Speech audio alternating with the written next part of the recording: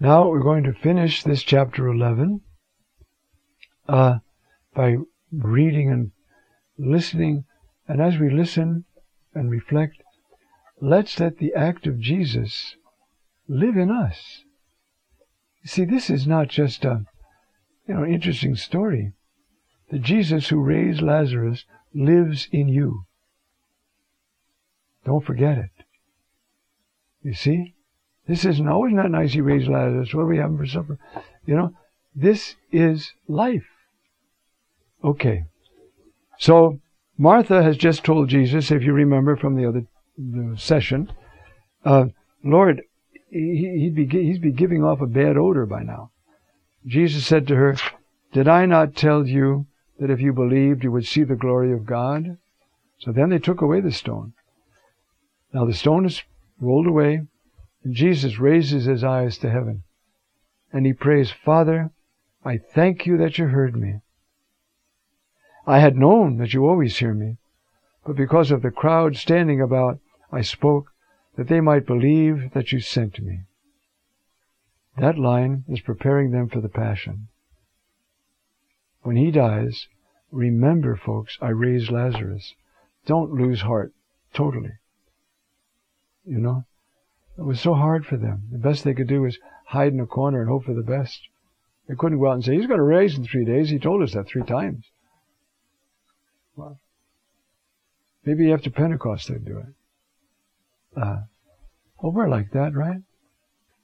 So, anyway, I spoke that they might believe that you sent me. Now, when I rise from the dead, see, I'm preparing them. And saying these things, he cried out with a great voice, Lazarus, come forth. The dead man came out, his feet and hands bound with grave strips, and his face wrapped about with a cloth. He's dead. He's alive now. Jesus told them, unbind him and let him go. End of story. Now, the reactions. We start now with verse 45. The reactions. Many from among the Jews who came with Mary and saw what he did believed in him. Now in Greek, you can believe, when it's followed by the preposition is, it means into. It's a belief that terminates in Jesus. We saw this before. This is communion. They believed in him. They just didn't believe him, that you're pretty strong. They believed in him. They believed in who he is. They believed, am I making myself clear? Your act of belief reaches the heart of Jesus, and you know him. That's faith. It's a living faith. We talked before about baptism in the Spirit. That's one of the graces that brings this faith alive. You see? Okay. However, some from among them went off to the Pharisees and told them what Jesus did. What kind of people would they be? Hey, you know what he just did? He raised a guy from the dead. Or maybe they were kind of tattling, or maybe I don't know what they were doing, or maybe nobody knows. Well then, the high priests and the Pharisees gathered a council. Now try to listen to this and repent. Hardness of heart. Can you imagine? They just heard that this fellow who has argued with them, talked with them, but never, dismissed them. And preaches about God the Father like nobody else ever did. And this is the one. They gathered a council. What did they say? What are we to do? Because this man is performing many signs. How hard can you get? It's astonishing, isn't it? They gather a council. And what are we going to do? Because this man is performing many signs. If we leave him like this, everyone will believe in him. See the irony? John puts the Christian word there. He doesn't say everybody will follow him. They know the Pharisees are unknowingly prophesying. They're going to believe in him. So what will happen then? You see? The Romans will come. We'll also lose our audience, our income, our status, our role in the people. They're all going to follow him. You see how hard we can get. Wouldn't that be great? Look at how, look at our people. The Messiah has finally come. So, and then the Romans will come and take away our place, meaning probably the temple, could mean the whole land, and the nation. They did it anyway. Less than 40 years later, boom. And from that moment to this, there's no temple. To this moment. When it was rebuilt as a mosque, not a temple. You see? One from among them, Caiaphas, being the high priest that year, said to them, "You do not know anything. Do you not understand that it is expedient for you that one man die for the people, rather than that the whole nation be destroyed?" Now he did not say this on his own, but he said this because he was high priest that year, and he prophesied. Now I'm trying to find a place where I have a note that, here it is. You see, the generations began to consider that the high priest would have a gift of prophecy. And so that's what he's talking about here. Unknowing by himself even. He doesn't know what he's saying. You see?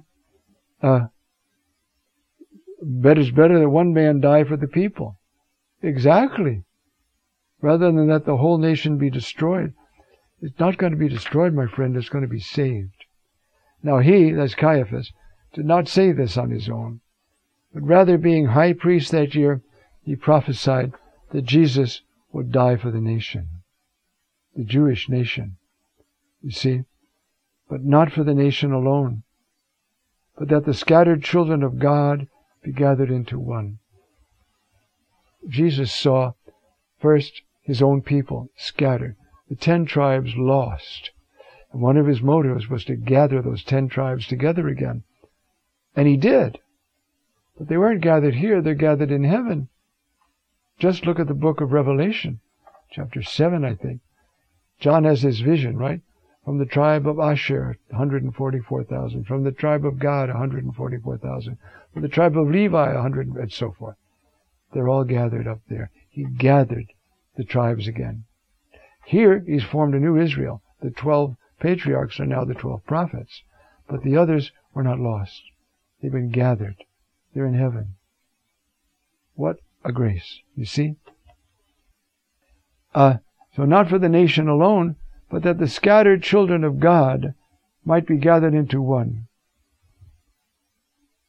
From that day, they plotted that they might kill him. Jesus no longer walked openly in Judea, but rather left there for the area near the desert to a town called Ephrata. Now he's going to stay there until Passover. Now, you see, if this is the feast where he at, you see, we don't know where we're at this. Anyway, he went away to prepare himself for what was going to happen, to pray, to be with the Father, to instruct his apostles, to get ready for his inevitable death. Then a break. Then this text starts again. You have to read the break into it. The Passover of the Jews was near, and many went up to Jerusalem from the country before Passover in order to purify themselves. Devout, simple people, leaving their farm, leaving their animals and everything to be taken care of by the Lord. And they all went down to get ready ahead of time for the Passover. The Lord always has these chosen people, doesn't he? They're in all our parishes. Simple, good people. No tickets on themselves, but they're like this, okay? They were looking for Jesus and talking with each other standing in the temple. What do you think? That he will not come to the feast? Now the very last line of this story, which is all about life from death, right? Now you want an essay on hardness? This is the last line. John Such an artist with words, huh? This is what he finally says. The high priests and the Pharisees had given orders that if anyone knew where he was, they should make this known so that they might seize him. Implacable. Can you hate that much? Yeah. But when you hate God that much, you're in trouble. And you know, there are many people walking around. They're not the simple people, whether they be Buddhists or Hindus or whatever. No, it's the big shots. He's a rival because he's a real savior. He's not just going to balance the economy. Nobody can do that anyway but God now. He's not going to just, organize the world into a government. He's going to give them all eternal life. Only God can do that. And so you see the total futility. And then when we're not generous with God and let Him do His plan, we can get hardened against Him and resent God. You see, the people who built the Tower of Babel, they resented that there could be somebody up there who cared for them. We're going to build a tower. It's going to go up to heaven. Of course it didn't. And so the story ends, this part of it sets a very somber tone. We have chapter 12, which is Jesus just before the Feast of Passover, where He says, again what we hear here, there, now my soul is troubled. And what should I say? Father, save me from this hour. But no, it's from this hour that I came. I have saved it, and I will save it. But you see, it's this confrontation with hardness. So, what do we do today when so much of the world is either drifting into uncaring, and from uncaring you go to hard? You want your life exactly the way it is, and you don't want any interference. And so, you start, Christianity was good for the infancy of the human race, God becoming man and being born of a virgin and working miracles and rising from the dead. The infancy of mankind needed that sort of illusion of transcendence. We don't. We know what makes this world go round. We know the laws of physics. We can make anything we want. We can even make human beings. So we don't need God. It was a comforting illusion. You see?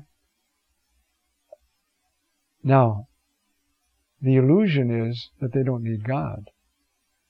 How can we be so stupid? I don't care who you are, you're going to die in a few years. Doesn't that register?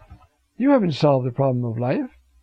You made yourself, through illusion, more comfortable for a while. But you're going to die. Have you got a solution to that? I've read about, out in California, they're trying to figure out how they're going to make themselves immortal. Well, they're not. Even if they can prolong their bodily life 1,000 years, you're dependent on all these tubes. It's ridiculous. You're not going to make yourself eternal. Jesus Christ is. And He's going to do it through His death and resurrection and the outpouring of the Holy Spirit. And so, this chapter 11 ends on this off-key note. It's like a siren off-key, wailing away and diminishing in the darkness. They said, if anyone knew where He was, they should make this known so that they might seize Him. They might go after Him. Amen.